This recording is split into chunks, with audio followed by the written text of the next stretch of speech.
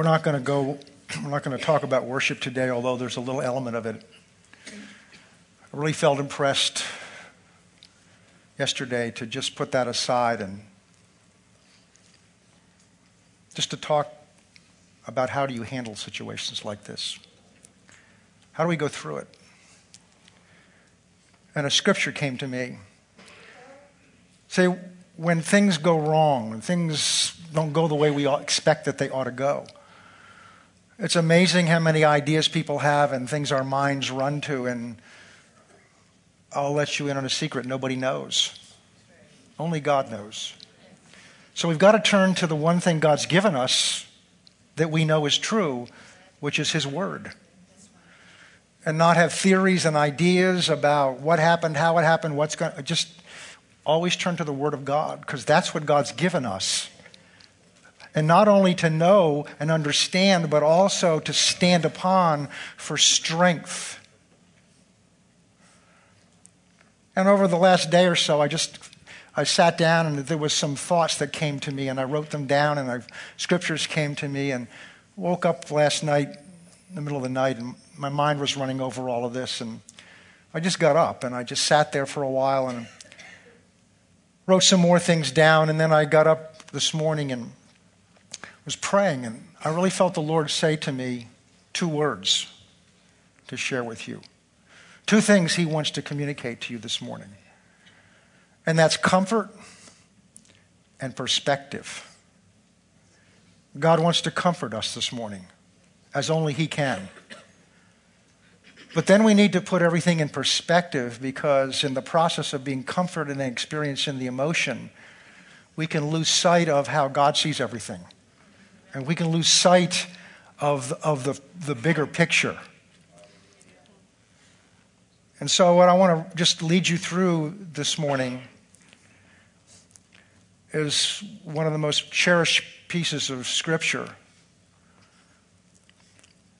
It was written by a man inspired by the Holy Spirit. And if you heard me say, he didn't just write sitting in a theological seminary writing some theory. This man wrote this having lived out in the wilderness, taking care of sheep, having to deal with all kinds of things out there, 4-legged things, the imaginary things at night, out there alone in the wilderness, taking care of your family's flock, all alone, dealing with predators, dealing with your emotions, dealing with whatever it is. And of course, it's King David. And he learned something about his God by going through those experiences. And I found in my life that, the greatest things I've learned about God and the greatest things I've learned about myself has not been sitting on a beach in Florida with a cup of iced tea in my hand or a Diet Coke, but it's been going through the difficult times. And King David wrote, he wasn't king then, he was a shepherd boy, wrote out of his experiences and that he've learned about his God and about himself.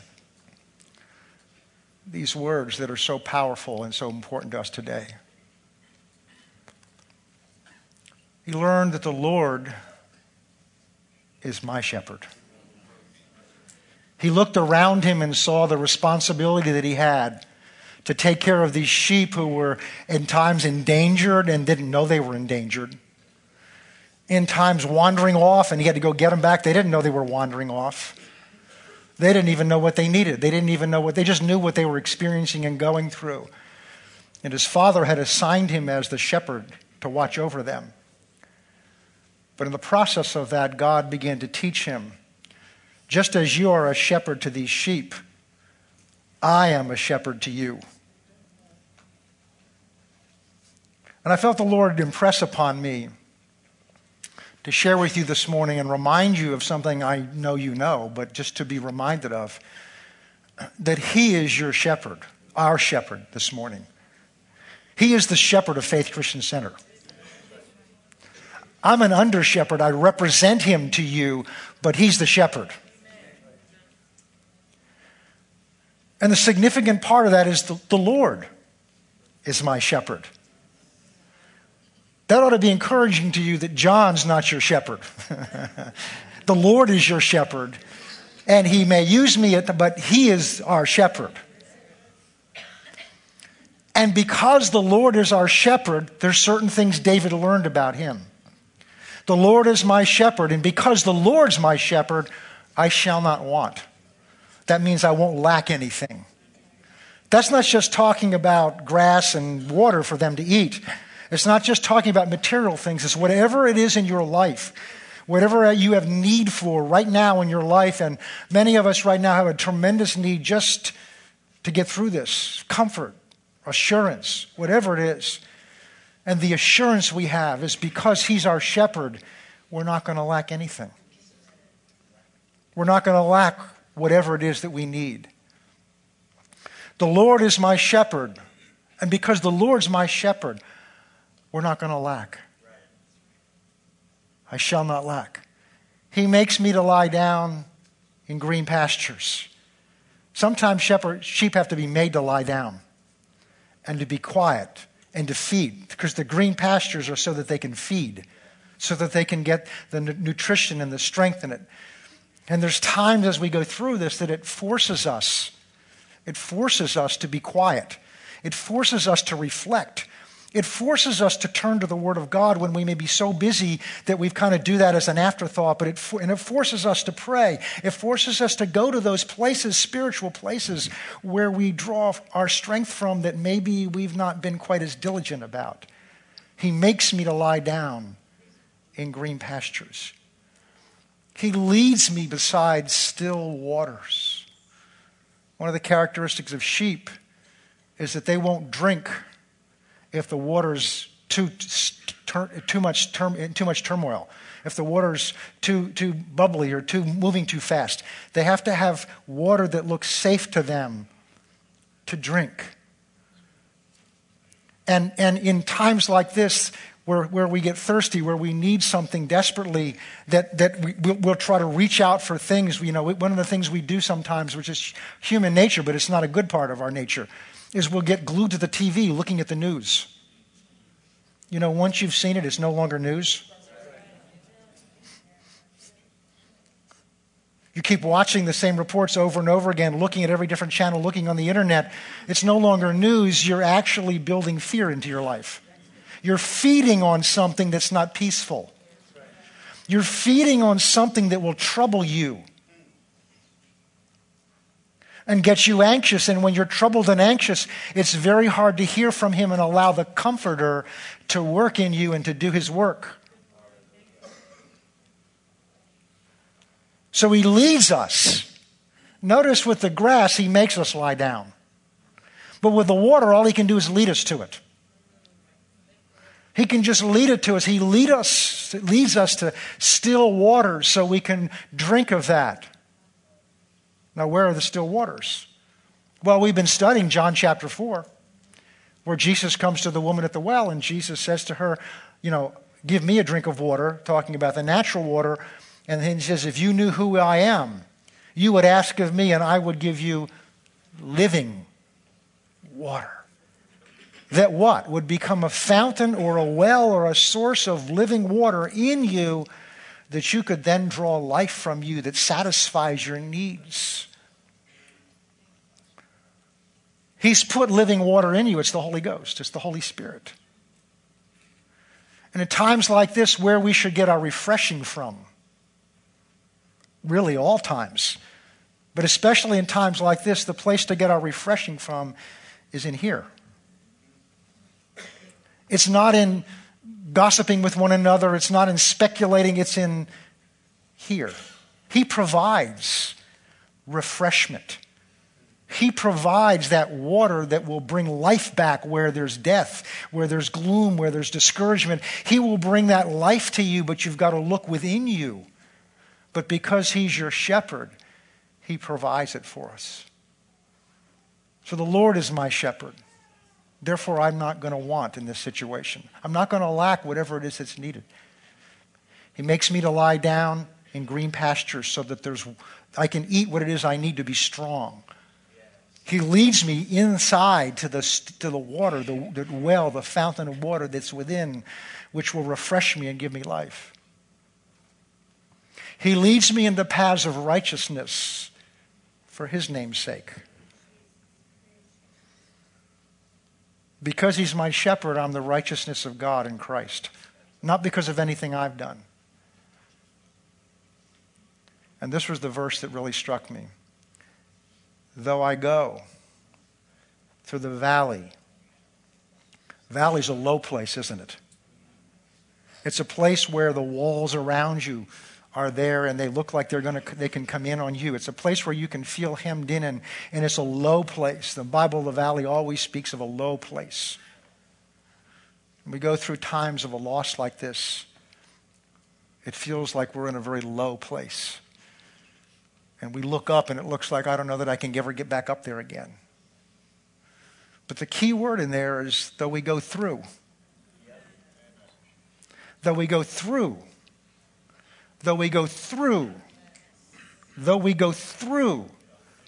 Though we go through the valley of the shadow of death.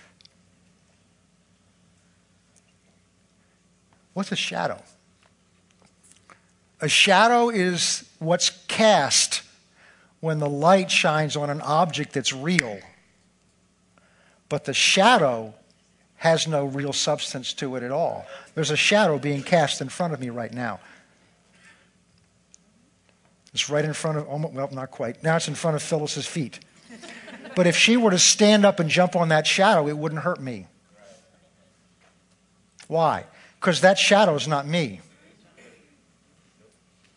But it tells me that there's a real me here.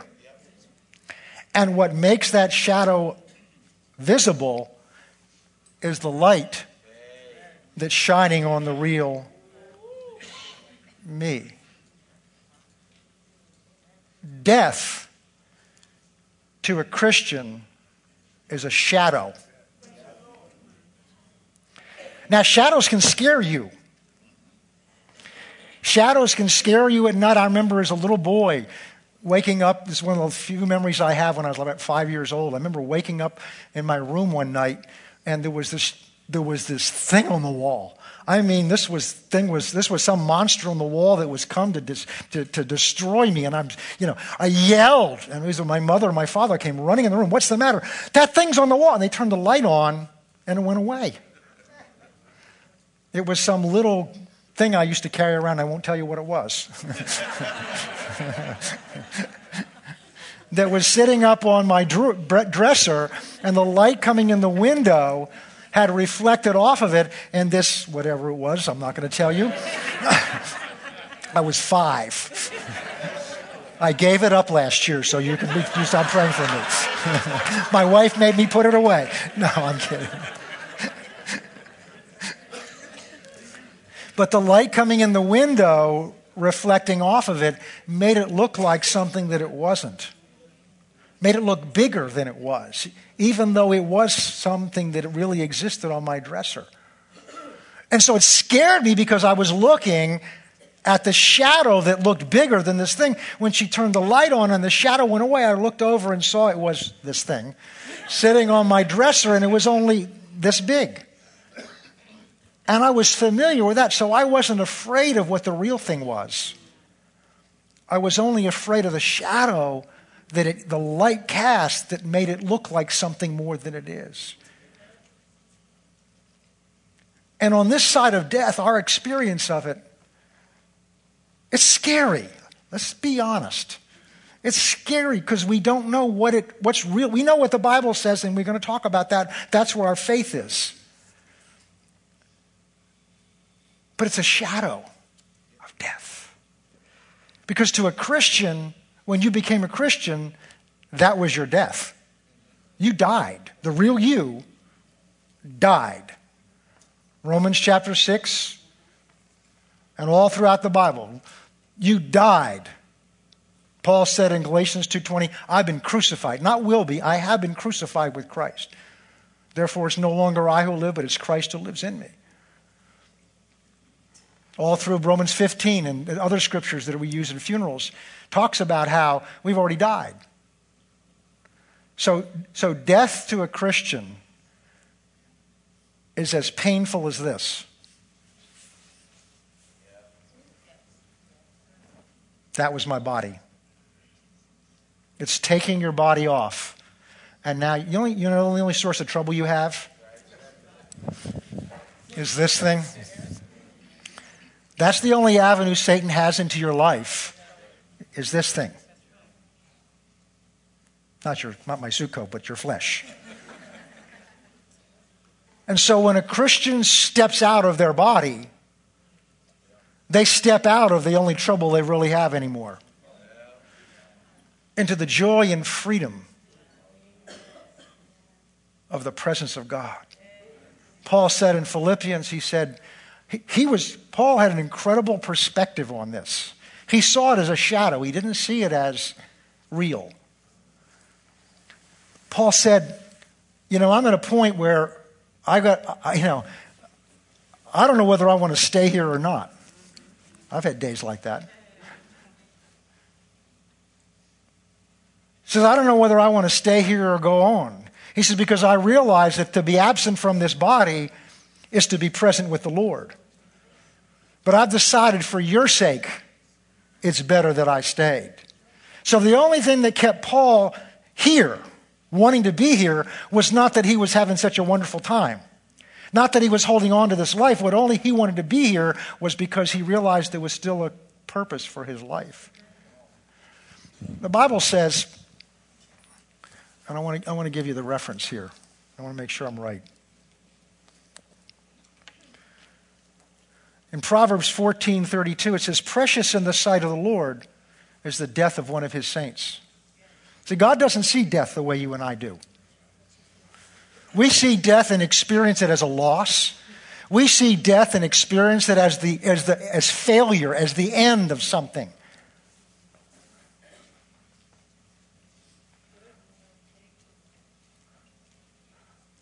But it's like for a child, we had our grandson's birthday party yesterday, and we had the nice dinner, and that was good. But all he kept saying is, when do we get the presents? The dinner's nice. It's good to have Papa and Emma over. It's good to have the, like cheeseburgers and the other unhealthy stuff we ate. It wasn't all unhealthy. It was good to have fun. It was nice. This was good. I'm enjoying this. But he had a perspective. He says, I know why we're having this day. We're not just having it to have my grandparents over. We're not just having this day so that we can have cheeseburgers and cake. We're not just doing that. There's a purpose to this day that's beyond the meaning of just the meal, beyond the meaning of just the dessert, but it's those presents that they've got. Now, he let me in on a secret last Sunday. He was out in the foyer and he was talking to me. He says, Papa, I've been searching around the house. I've been looking around because I know there got to be some presents there. And I said, you're not going to open them? No, I never would open them. Yeah, right. He had a view. He was looking forward. I don't know how long he's been talking to us about how many days that were left. At least. His sister's birthday was in August, and he was already talking about his birthday in October. My birthday's in September. We just flew through that one. He was just thinking about... Because ever since, somewhere this summer, when it really focused on him, my birthday's in sight. That's what his conversation's about. That's what his view has been on. Because he had a perspective that his birthday was not just about the meal, but there was something at the end of the meal that was going to be what he was really looking forward to. I've got news for you. This life we're going through right now, it's the cheeseburgers, the French fries. It's the meal part, which we enjoy and we have to eat in order to sustain ourselves, this body. But there's a presence at the end. In the corner of the room, there were presents in the corner of the room. There's an end to this meal. And what we're waiting for, what's at the end, is not more cheeseburgers. God has gifts. He had things for you. And God's looking at from the other side of the presence. God's looking at it through eternity. God's looking. So that's why the psalmist recognized death is a shadow. Oh, yes, in a valley it can be scary, it can be frightening, but it's just a shadow. Though I walk through the valley of the shadow of death, I will fear no evil. When something like this happens, it's interesting because I noticed a number of years ago when I would hear about, someone's relative died, the first question I would ask would come to my mind was, how old are they? And I'm the kind of person, when I start asking questions of other people, I ask myself, why are you asking that question? And I realized, at this point, what does it matter how old they are? And then I realized, because my mind is trying to fit into a picture of what I expect life should be and fit this event into it. So if I found out that they were a certain age, and the older I get, the further out that age gets, that if they were over a certain age, well, that kind of fits into your expectation. Well, yeah, they were 90 years old or 100 years old or whatever it is. It used to be 70. That's not so old to me anymore. I'm not there yet, but it's not that far away. So it's, so I'm now out in the 90s and maybe some beyond that, because I know there's some of you in the 80s, so I'll be way out there for you. But my point is this. What was my point? I lost track of it. Age, I got that part. What about age? Perspective? Something like that. Okay, it'll come back to me. Oh, yes. Yeah. See, our mind has a drive in it to have meaning out of everything. Because if we can understand what this means and why this happens, it makes us feel secure. If there's a reason behind it or a purpose behind it, then we can tell, okay, there's stability to my world around me. There's stability here, so that helps me to feel safe. I may not like what the rules are. It's like when you go to a new job and you want to find out, they give you the handbook, but then you find out what the real rules are. It's what really goes on. Who it is that has the right to make the coffee or choose what kind of coffee it is. Those kind of, and then you just have to adjust to it, but at least there's some security, there's some stability there, because there's a rationale about why things happen. And that's the way our mind is built, to find reason behind things, because it gives us somewhat of a sense of control. I may not like it, but at least I can figure out why it happened. And that makes us feel safe and secure. The problem is, there's so many things that happen we can't figure out why. So what man does is we come up with our own reasons. Well, God wanted an angel in heaven, so they took them to be an angel in heaven. Now, if you've got a relative that said that to you about somebody, don't get mad at them, because that's the crutch that they're using to hold themselves up. And unless you're willing to hold them up yourself, don't kick the crutch out from underneath them. But for your own understanding of what you're going through, recognize that those ideas are man's ideas. And I'm going to let you in on a secret. Man does not know. Now, there are things we can know. If I stick my finger in a light socket, I don't have to need a lot of spiritual discernment to know why I got shocked.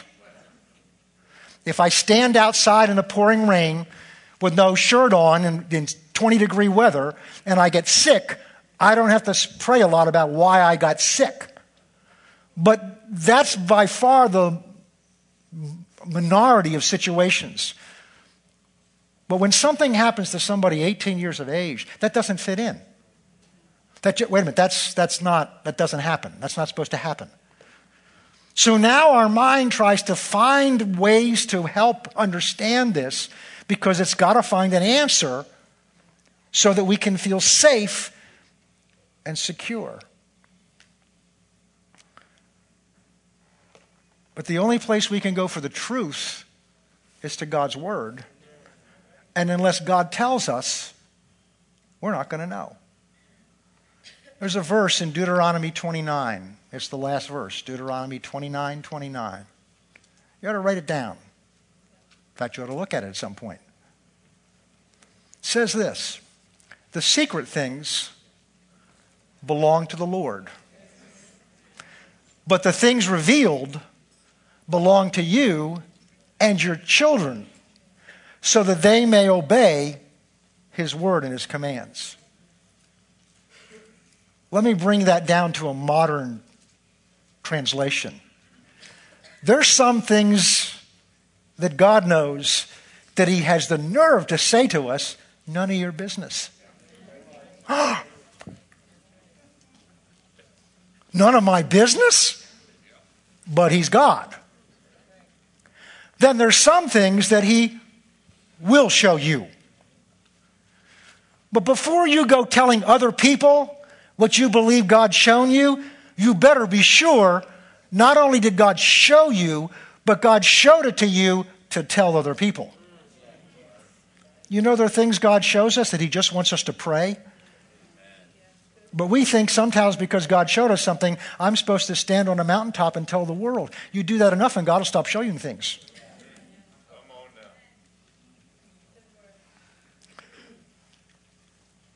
I was saying, Lord, give me an example of somebody in the Bible that went through something, and so I can kind of use it as an example.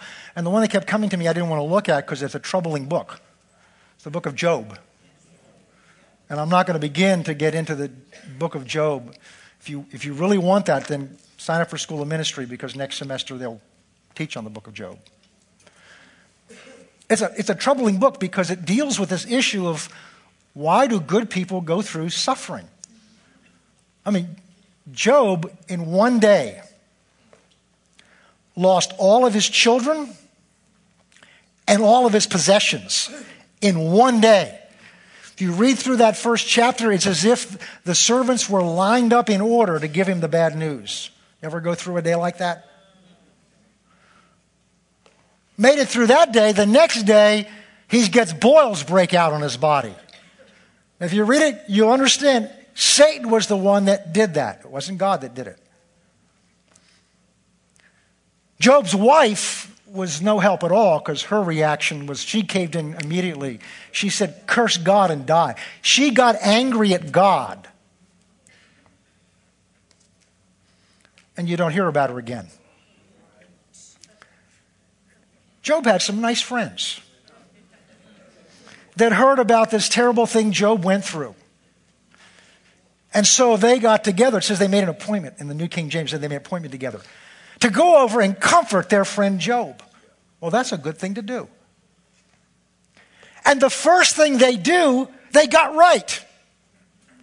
Because they sat with him for 7 days and didn't open their mouth.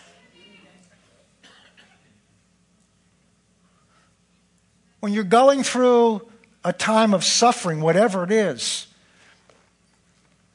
you don't have an answer. And unless God's spoken it to you to tell somebody, and you better be sure, then what they need from you and what you need to do is just be there for them. Job's friends just sat with him.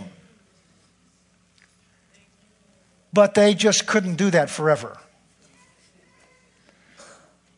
Because then they began to open their mouth and give him their opinion of why he was going through this. And every time they opened their mouth, it just got worse and worse and worse. It's because you did this wrong. It's because you haven't done this. Blah, blah, blah, blah, blah, blah, blah, blah, blah. Under the pressure of what he was going through and the pressure of his friends, Job began to speak things out that were in his heart. Things that later on he said, I didn't know what I was talking about. But one of the things I see in this is it's okay to be real with God. Job just opened his heart and poured it out to God. And he got mad at God. Why? Basically, why is this happening to me? I've done everything I'm supposed to do. And if you read in the first 2 chapters, God's testimony about Job was he was upright. He was a righteous man and feared God. That doesn't mean he was perfect. So Job said, I can understand why this happened to somebody else, but why is this happening to me? And he begins to, the more he talks, the more he poured it out, the more came up out of him, to the point that he got so angry at God, he said, what's not fair here is if anybody else did this to me, and God didn't do it to him, but if anybody else did this to me, I could sue you and bring you into court because you've treated me unfairly. And of course, Job's friends get involved in it and stir it up. See, that's what happens. People get together and they start talking about things that they don't have God's knowledge or wisdom about. And all they do is allow the devil to speak into the situation. So whatever's going on, whether it's in church, in your family, in your life, be careful how you open your mouth and what you say.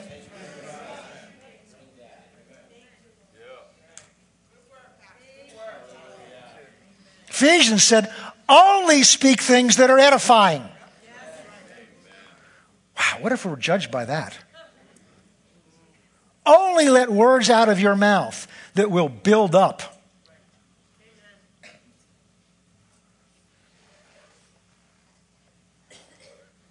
Job is so angry at God. God would have a right to just have fire come down out of heaven and strike him dead. But he sends a man named Elihu to begin to speak for God, to begin to bring God's perspective. And finally, around chapter 40, God's had it. He begins to speak. And I picture this as this great courtroom scene because Job has asked for a mediator. He's asked for, the King James says, a daysman, a judge, to sit and arbitrate between God and him. Now, this is a righteous man, but we can have those kind of feelings. It's not fair. I don't understand this. And I'm going through this because I want to see what God's answer was. So God finally says to him, all right, you wanted me in court. Here I am. And not a physical court, but I'm going to answer your charges. So God starts with a series of questions. Where were you when I formed the earth? If you know. How did I hang the stars in the sky? If you know. And he goes through a series of these things, but do you understand how I do this?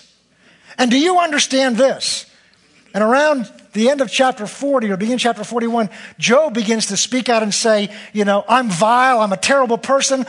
He turned around the other way and he fainted. And said, you could never get anything good out of me. I'm a piece of trash. And God didn't stop that because that was the other way of not handling correction right. Is fainting. And God just picks up again. Can you pick the Leviathan up with your hand? Can you do this? And what's God doing there? He's reminding Job of who he is. It's worship. He's giving, because Job, out of the sincerity of his heart, out of even in the middle of all his uprightness, still did not understand. He had lost the fear of the Lord. He lost an awareness of who God really is. And then he says, finally he realizes, it gets through to him who this God is. And he breaks inside. What you see as you read through that, with all of Job's righteousness, uprightness, there was still a sense of self-righteousness, of what he was entitled to. See, in order to receive mercy, you have to realize that you're entitled to nothing good. That the only standing we have before God to talk to him, to expect him to answer or do anything, the only standing we have before God to not be judged on the spot is the cross. Is the cross. Because the other side of that cross, God is a righteous, holy God. And the moment you step out of his will, the moment you have a thought, a motive that's not holy, in his world of holiness, that's judged and there's a penalty for it. So the fact that we don't go through that and that we don't pay that every time we get a wrong thought or wrong motive is because of the cross. It's because God is God. And what I want you to see this morning is God brought Job out of his suffering, out of his turmoil, out of all this agony he was in that case, not by just putting God's arm around him, but by reminding Job who God is. And he broke and he said, I've spoken things I have no knowledge of. Now it's interesting what God says to him next. He says, so here's what you've got to do. I'm ready to judge your friends because of the things they've said about me. But I want you to go pray for your friends. And it says that as Job prayed for his friends, he was healed. The healing that came to him was not getting angry at anybody, not judging anybody. The healing that came to him was when he got outside of himself and he prayed for somebody else that was entitled to be judged, was entitled to get, because that's all of us, aren't it? He prayed for someone else, and as he prayed for them, it brought healing to him. And once he was healed, God not only restored to him everything he had, but he got over twice what he lost back.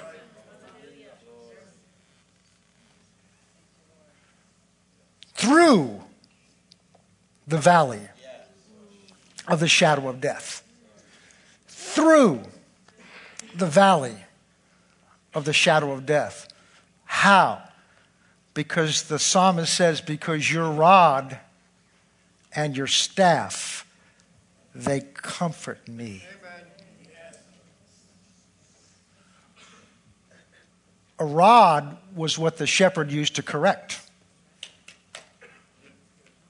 And the staff is what the shepherd used to protect and to direct them when they got off track with the hook of that thing. He said, it comforted me. You prepare a table before me in the presence of my enemies.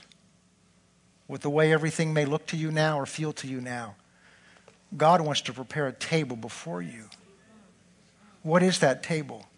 Well, the Word is food for our soul. The Word is food for our soul. This is where the Psalms are so comforting.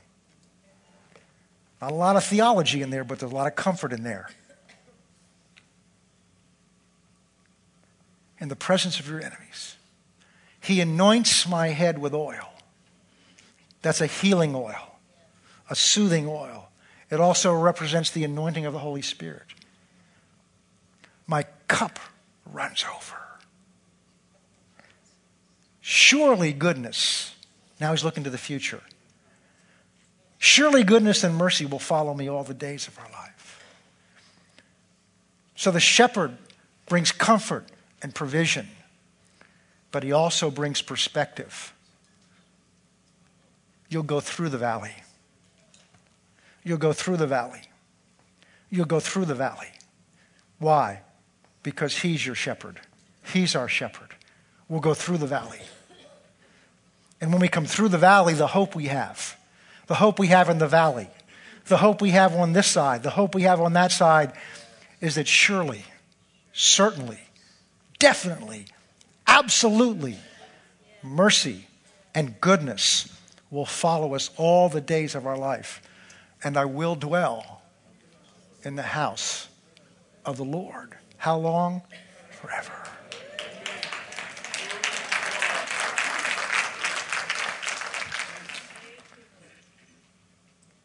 Tears and sorrow is for the night, but joy, joy, joy, joy, joy comes in the morning. Joy comes when the light comes up and you can see the truth. Joy comes up when the sun arises and you can see the light and the truth of what really is out there, because it's in the nighttime that the shadows loom over you. It's in the nighttime that the shadow of death speaks to you and tells you, if it got that boy, it's going to get yours. If it does this, it's going to do that. The shadow speaks to us in the nighttime, but joy comes in the morning, because in the morning the sun shines and the light is out there and we can see the truth as God sees the truth. And that is forever. That is forever. That is forever. That is forever. I want to turn to Psalm 73.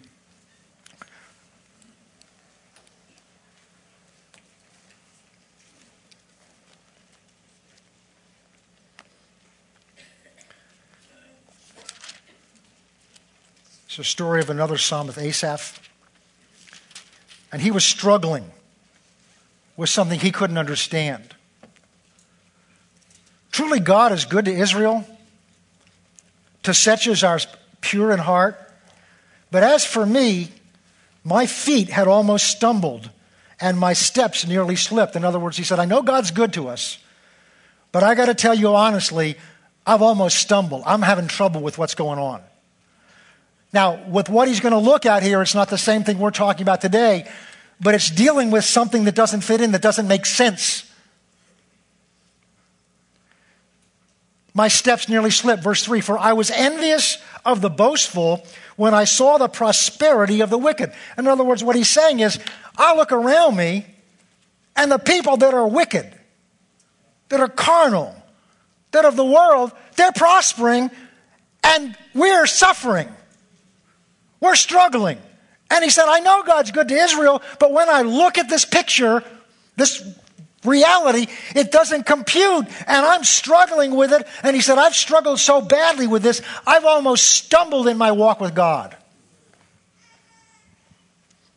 Now let's see how he handled it. He pours his heart out.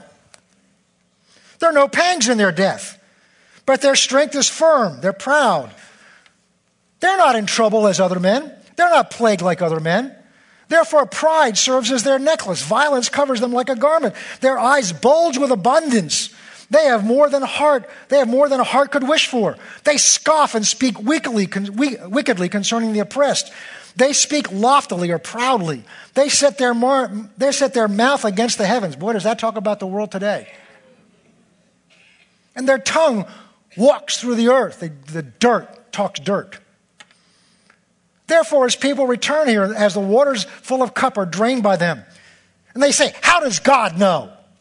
In other words, I don't have to pay attention to who God is. God doesn't even really exist.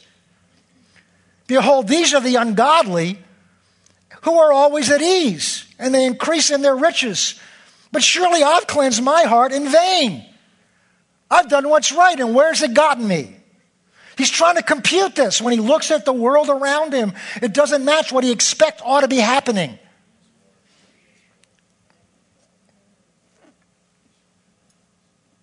I wash my hands in innocence.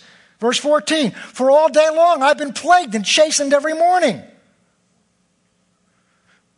Now listen carefully. If I had said, I will speak this, behold, I would have been untrue to the generation of your children. Listen to what he's saying there.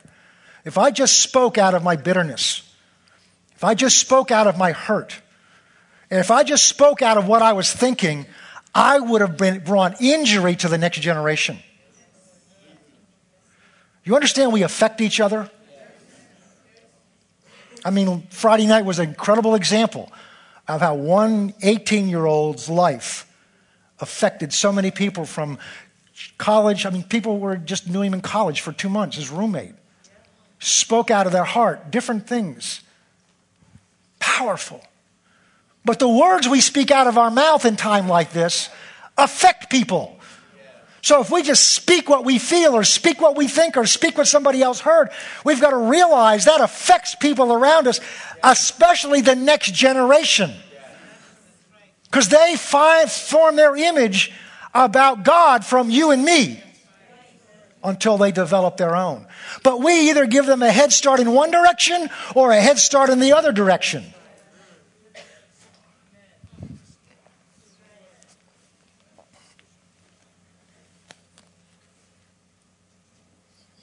Verse 16, when I thought how to understand this, how to wrap my mind around it, it was too painful for me. When I tried to make sense out of this, it was too painful for me.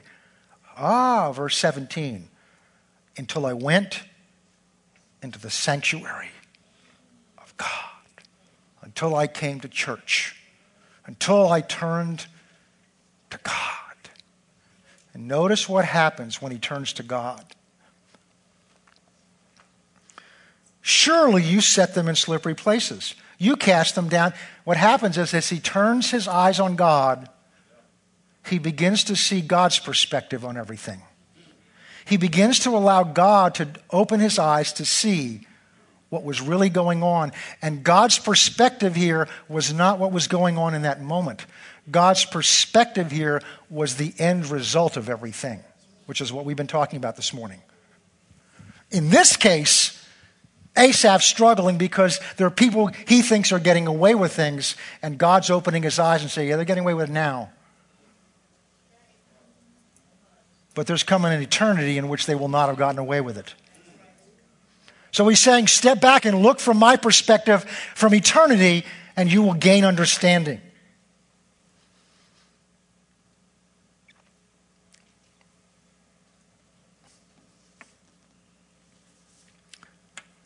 Verse 21, thus my heart was grieved and I was vexed in my mind. I'm so foolish and ignorant. He's realizing the things he thought, the things he wanted to say, the attitude he had when he saw things from God's perspective. He said, my heart's grieved. I'm vexed in my mind. I was so foolish and ignorant. I was like a beast before you. In other words, I was like some dumb animal in front of you. Nevertheless, look at this. This is just like Psalm 23. I am continually with you. You hold me by my right hand. You will guide me with your counsel and afterward receive me to glory. Really, whom do I have in heaven but you? And there's really none on earth that I desire but you. My flesh and my heart may fail, but God is the strength of my heart and my portion forever. For indeed, those who are far from you shall perish. You destroyed all those who desert you for harlotry, but it is good for me to draw near to God. I have put my trust in the Lord God, and I will declare your works. I love the Bible for many reasons, but one of the reasons is God doesn't sweep things under the rug. God takes real people going through real issues of life and just writes them on the pages of eternity for us to grow from their experiences and to learn from them that they went through something, but the ones that succeeded went through it. And they came through it into God's light, into God's truth, into God's perspective. So I end with these words. We will get through it. Whatever you're going through, however this has affected or impacted you, we will get through it. We will get through it because God's still on the throne. He's still God. He still loves us. He still loves the Barbosa family. He still loves you no matter what you've thought or going through. He still loves you. But the way you'll go through it is to catch your eyes not on everybody around you, not on all the news and all the talk, but your eyes, the Lord is my shepherd. And because the Lord is my shepherd, I shall not want. He will bring me through this valley, and surely, certainly, the end, goodness and mercy will follow me all the days of my life. And I have this present awaiting me at the end of my birthday. At the end of the meal, I have this waiting for me, and I shall dwell in the house of the Lord, my shepherd, forever. Let's pray. Father, we come to you this morning in the name of Jesus. We thank you that you are ever present with us. Lord, we would like it that because you're our shepherd, we would never have to go through difficult times. That's what we'd like. But that's not the way it is. But the assurance we have from you is that you will come through everything we go through with us and in us. That you will strengthen us, you will comfort us, you will guide us, and that you have awaiting us at the other end joy unspeakable and full of glory. You have awaiting us at the other end a promise, an assurance, a hope, a steadfast hope, of an eternity with you. Give us a glimpse of that through this time. Give us a glimpse of what awaits us so that that hope, that assurance, that confidence may be sure and strong in us and grow stronger every day. We pray for this body, Lord, all of us, as we go through this time of challenge. Again, we pray for the family, the Barboza family, and all their extended family, Lord, who don't have this understanding. We pray for them also, Father. And we thank you for the assurance that surely goodness and mercy will follow all of us all the days of our life, and those that know you shall dwell in your house forever. Amen.